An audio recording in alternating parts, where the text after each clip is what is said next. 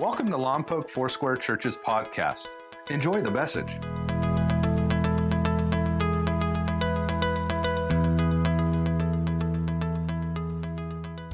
Well, we're in a series calling Trusting God in the Unknown. Next week, we're going to start a brand new series called Encounters with Jesus, where people impacted Jesus and Jesus impacted them and their lives crossed. And whenever Jesus encountered somebody, their lives were changed. So that's our brand new series that will start next week. But as we're ending this series today, Trusting God in the Unknown, I want to talk to you about when God is silent. When God is silent. You know, every one of us experience disappointments. It's part of life. And there's sadness to some degree. There's issues where people have broken their promises to us or hurt us deeply. Or there's issues where we hurt ourselves. We made a choice or a decision that caused some deep pain of our own. And as we think about our world right now, there's so much going on. We're divided like never before, or at least in recent years, we've not been this divided. There are people hurting deeply because of the economy. Some businesses have closed. Some have gone from being employed to being unemployed. Many are concerned about how they're going to navigate online education. I spoke to a mom this week who has 3 elementary age kids. And both her and her husband work, and not in-home. They have to go to a work site. So what are they going to do to navigate their 3 children and make sure they all get on Zoom at the appropriate time? Grandparents and guardians who are stepping in, neighbors who are helping, businesses who have closed, and all of it. And sometimes we can feel like in the midst of all this crushing issue of life and the unknown and the uncertainty that God is somehow silent. Well, we've been studying in the book of Psalms, and I want to take you to Psalm 13. That study's been happening on Wednesday night. We're now moving it to Tuesday night at 6 p.m. So we'll be live 6 p.m. on Facebook Live and also on live stream with our next installment of the study of Psalms. But as I read Psalm 13, these 6 verses to you, see if there's places where you recognize the feeling of David himself, where he says, "How long, Lord? How long will you forget me forever? How long will you hide your face from me? How long must I wrestle with my thoughts and day after day have sorrow in my heart? How long will my enemy triumph over me? Look on me and answer, Lord my God. Give light to my eyes, or I'll sleep in death. And my enemy will say, I've overcome him. And my foes will rejoice when I fall." That term rejoice literal means they will dance over me when I become defeated. But, and I love this, I trust in your unfailing love. My heart rejoices in your salvation. I will sing the Lord's praise, for he has been good to me. Now, David's circumstances here aren't described. We have no historical context or proof of what David is going through here. As I studied various commentaries, they actually warned against trying to decide what David was experiencing here in his life. Was it Saul who was trying to chase him? Was he frightened by someone who had made an accusation against him or threatened his life? We don't know, and so it's best we leave it there. And that might really be good for us, because then we could take Psalm 13 and apply it to our own lives today. Not knowing the situation or the historical context, we can say, hey, this fits us, to trust God in the unknown. There are 3 sections of this psalm. If you like to outline passages of Scripture like I do, it helps me when I prepare for a teaching like this. The first one is David's condition. We see it in verse 1 and 2, and then we see David's cry in verses 5 and 6, and also David's consolation in verses 5 or 6. The condition of his life, the cry of his heart, and the consolation of his future. The first thing, number 1, is the heart condition, and I've called this section despair. How long? How long? How long? The recurring question in verses 1 and 2. Psalm 13, again, how long, Lord, will you forget me forever? How long will you hide your face from me? How long must I wrestle and struggle with my thoughts, and day after day have sorrow in my heart? How long will the enemy triumph over me? It kind of sounds like sarcasm at first. How long, God? How long, God? How long, God?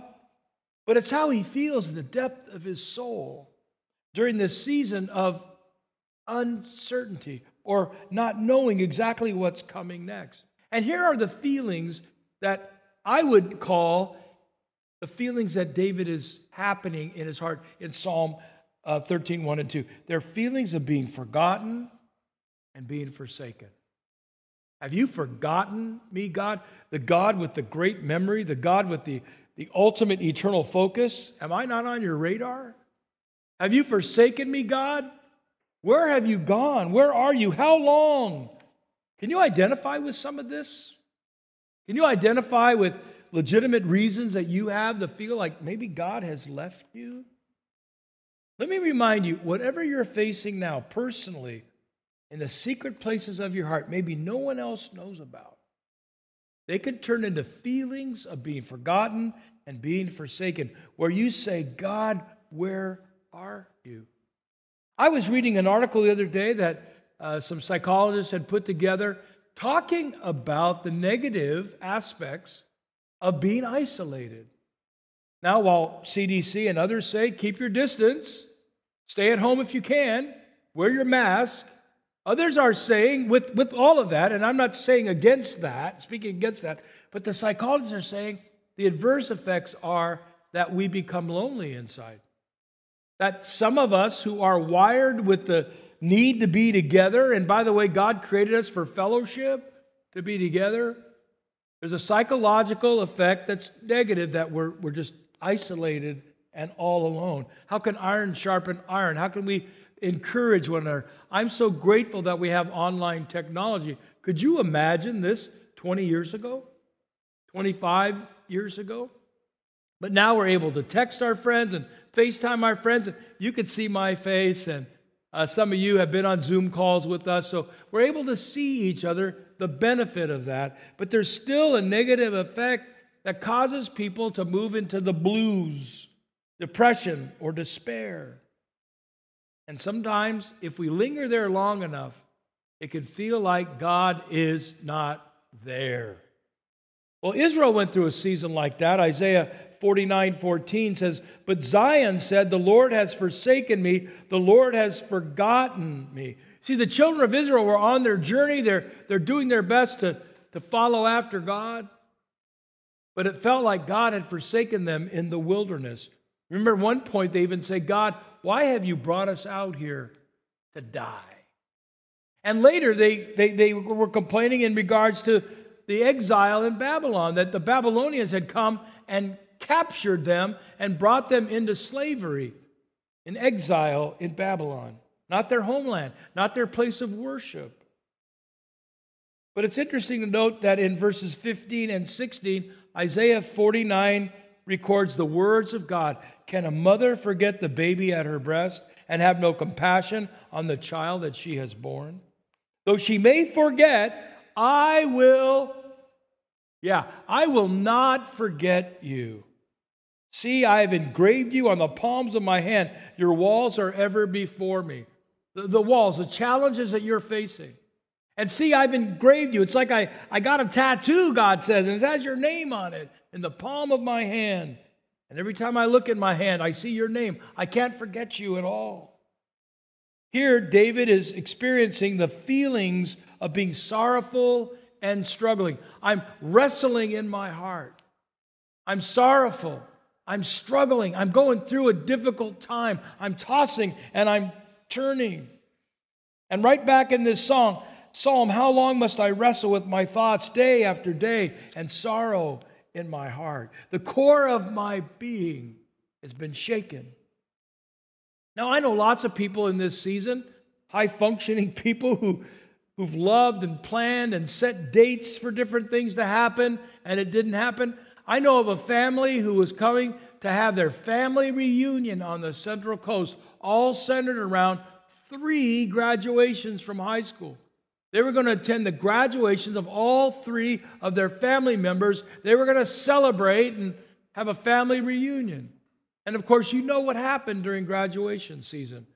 There were drive-by graduations and travel was halted, and so this family couldn't come together. I'm sure you have stories of things that have been changed because of the situation we're in. And maybe you said, "Why, Lord?" Or maybe you said, "Why us, Lord?" Or maybe you said, "Why me, Lord?" One of the commentaries I was reading, an old preacher of yesteryear, Charles Haddon Spurgeon. Let me paraphrase what he said. He said, ruminating, that's hard to say. Ruminating, I got it right in the first 2 services. Upon trouble is bitter work. And when you add to that the sound of the enemy seeking the triumph over me, it's like pouring vinegar on an open wound. When we come to be people that constantly ruminate or marinate or saturate on all the things that are going on that are bad, pretty soon we can, let me paraphrase another thought by Spurgeon. We can begin to move into self-pity. And rather than our lives being all about Jesus, our lives become all about us. Spurgeon went on to say that there are certain things, it's better to swallow them than to chew them. It's better to swallow them than to chew them. If you chew on it too long, self-pity can come. Now, some of you, God bless you, you're like Winnie the Pooh. Everything's going to be fine. Or you're like Tigger, and being Tigger is a wonderful thing. But there are some of us who may find ourselves in the Eeyore mentality. Remember Eeyore? Everything was sad. Everything was bad. Everything was gloomy. It's really a bad day when you look in the mirror and you see Eeyore there. And that's when we go back to Psalm 13 and we do the second thing. We have a heart cry. We have a heart cry. And the word I've used here to describe this is dependent. God, I'm dependent upon you. Back in 1984, it seems like the dark ages, there was a group called Tears for Fears, and they had a song, Shout, Shout, Let It All Out. These are the things I can do without. Come on, I'm talking to you. Well, I doubt their song was based on Psalm 13. But I can tell you this, it's good to let it all out.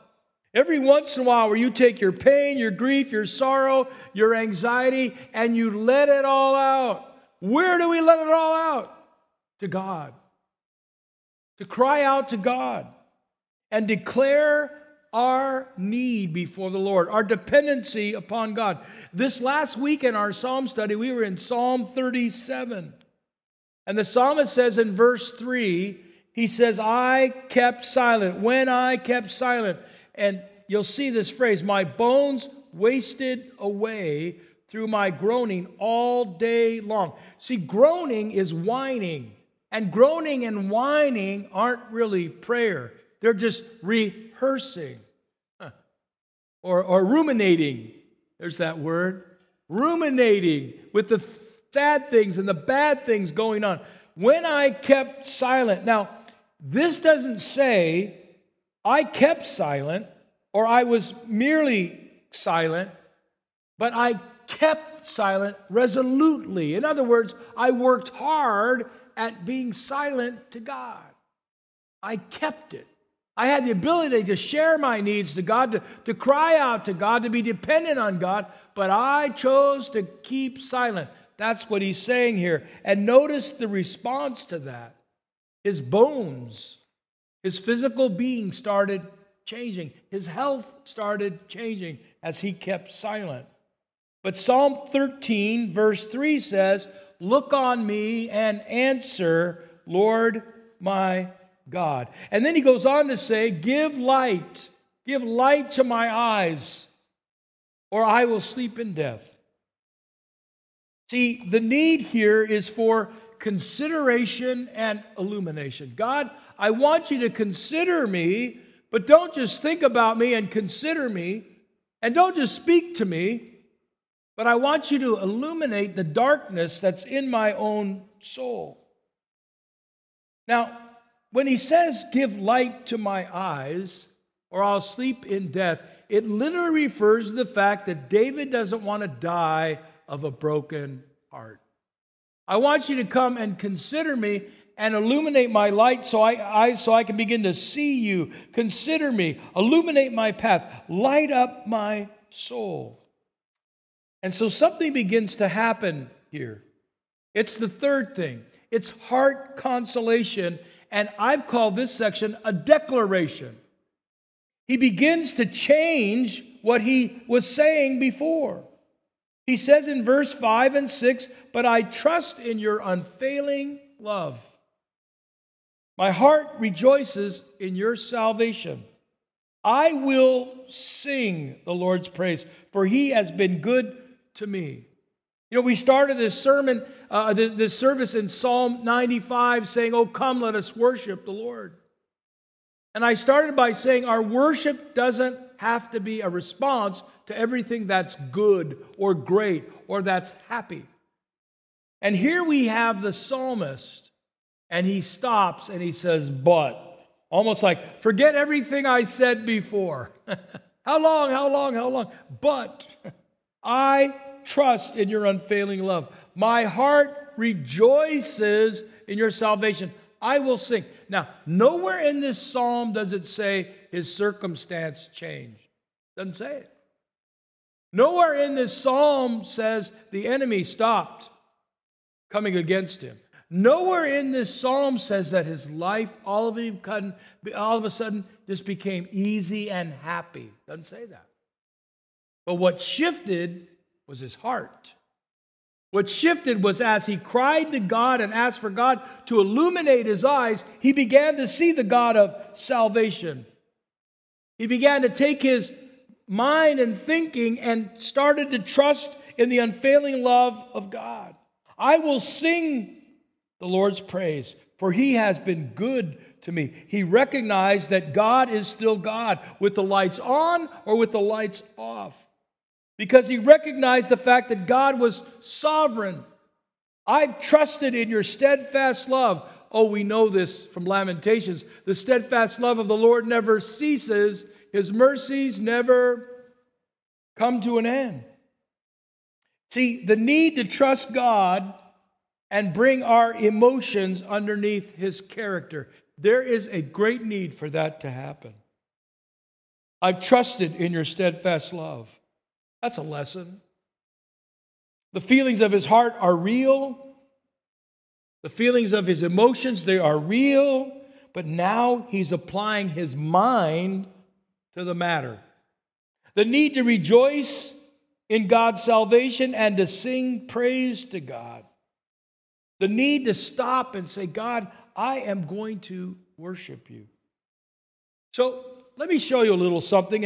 And you've heard me say this and make my confession. I'm not the greatest of artists.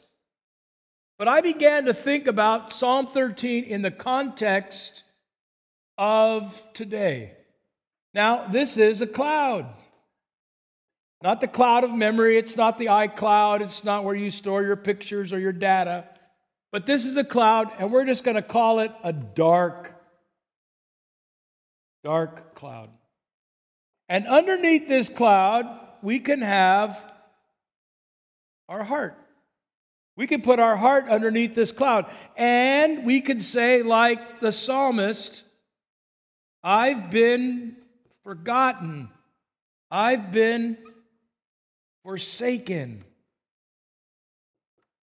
And we can come out with a statement that says, how long?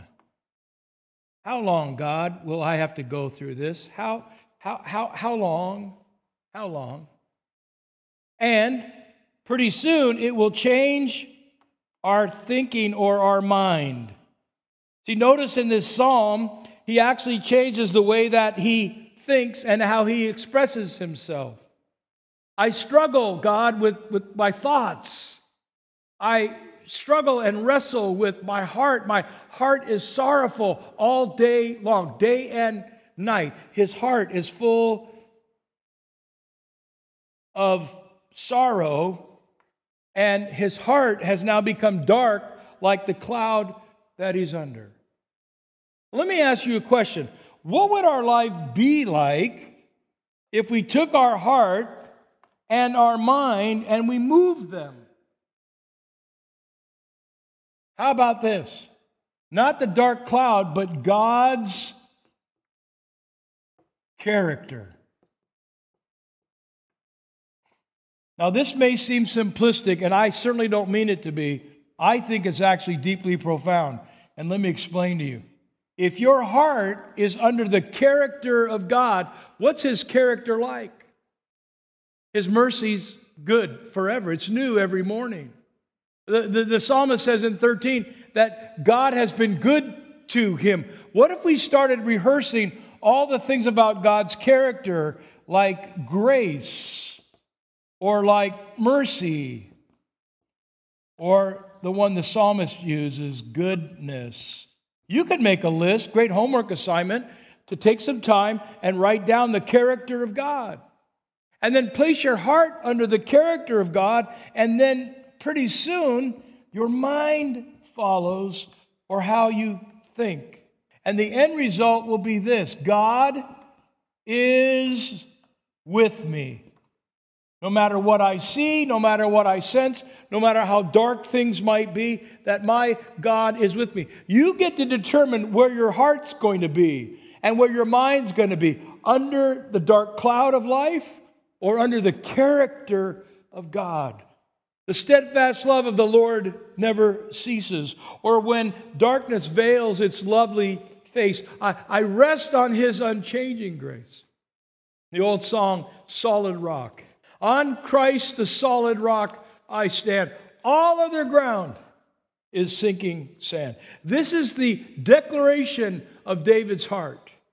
God, I trust in you. God, I will bring my emotions underneath your character. God, I will worship you because you're the God of salvation. And God, I will sing praise unto your name. See, we have an option. We can live under the dark cloud and live under the self-pity or the spirit of the victim, or we can say, God, I know things are not the way I wish. See, I'm not contending that you deny your circumstances. I know things aren't the way I hoped for. But I'm going to shift my hope, not under the dark cloud and leave it there, or my mind under the dark cloud. I'm going to shift over to a better way, under your character. I'm going to take my life underneath your character and your faithfulness. I love this psalm. It's a psalm of transition, where you start in discouragement and despair and you finish in a place of trust and joy and encouragement. That's my prayer for you, for all of us who call LFC their home, or for those of you that have found us through this season of being online. We're grateful you've joined in. But hear my heart's cry for you is that you will know what it's like to live under the character and the grace and the mercy of a God who is with us always. Several years ago, I heard a poem that just moved my soul. As I thought about Psalm 13, I saw David trying to run his race and having a rough time. And so allow me to read this to you, and possibly you've heard it before. Well, it'll do you good to hear it again. And possibly as I read it, you can even visualize this story coming to life in your mind's eye. It goes like this: quit. Give up your beating, they shout and plead. There's just too much against you now. This time you can't succeed. And as I start to hang my head in front of failure's face, my downward fall is broken by the memory of a race. And hope refills my weakened will as I recall that scene, for just the thought of that short race rejuvenates my being. A child's race, Young boys, young men, how I remember well. Excitement, sure, but also fear. It wasn't hard to tell. They all lined up so full of hope, each thought to win that race, or tie for first, or if not first, at least take second place. Their fathers watched from off the side, each cheering for his son, and each boy hoped to show his dad that he would be the one. The whistle blew, and off they went, young hearts and hopes of fire. To win, to be the hero there, was each young boy's desire. One boy in particular, his dad was in the crowd, was running near the lead and thought, my dad, he'll be so proud. But as he speeded down the field across a shallow dip, the little boy who thought to win lost his step and slipped. Trying hard to catch himself, his hands flew out to brace, and mid the laughter of the crowd, he fell flat on his face. So down he fell, and with him hope. He couldn't win it now. Embarrassed, sad, he only wished to disappear somehow. But as he fell, his dad stood up and showed his anxious face, which to the boy so clearly said, get up and win that race. He quickly rose, no damage done, behind a bit, that's all, and ran with all his mind and might to make up for his fall. So anxious to restore himself, to catch up and to win, his mind went faster than his legs. He slipped and fell again. He wished that he had quit before with one disgrace. I'm hopeless as a runner now. I shouldn't try to race. But in the laughing crowd, he searched and found his father's face, that steady look that said again, get up and win that race.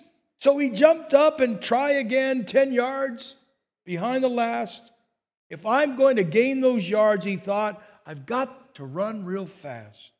Exceeding everything he had, he regained 8 or 10, but trying so hard to catch the lead, he slipped and fell again. Defeat, he lay there silently. A tear dropped from his eye. There's no sense running anymore. 3 strikes, I'm out. Why try?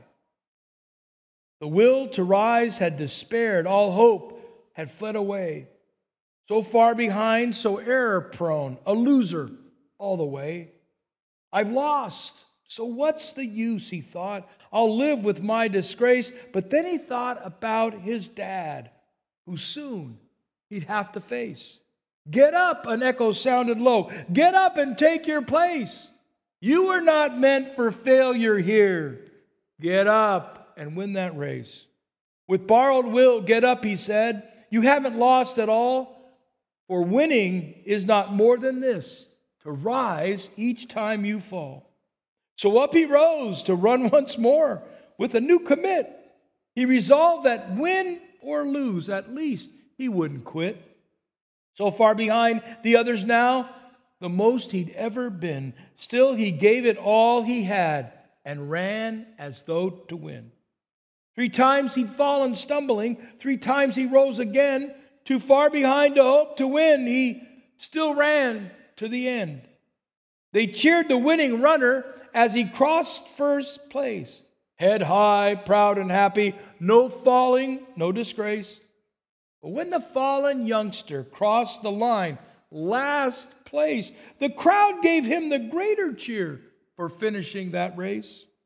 And even though he came in last with head bowed low, unproud, you would have thought he'd won the race by listening to the crowd.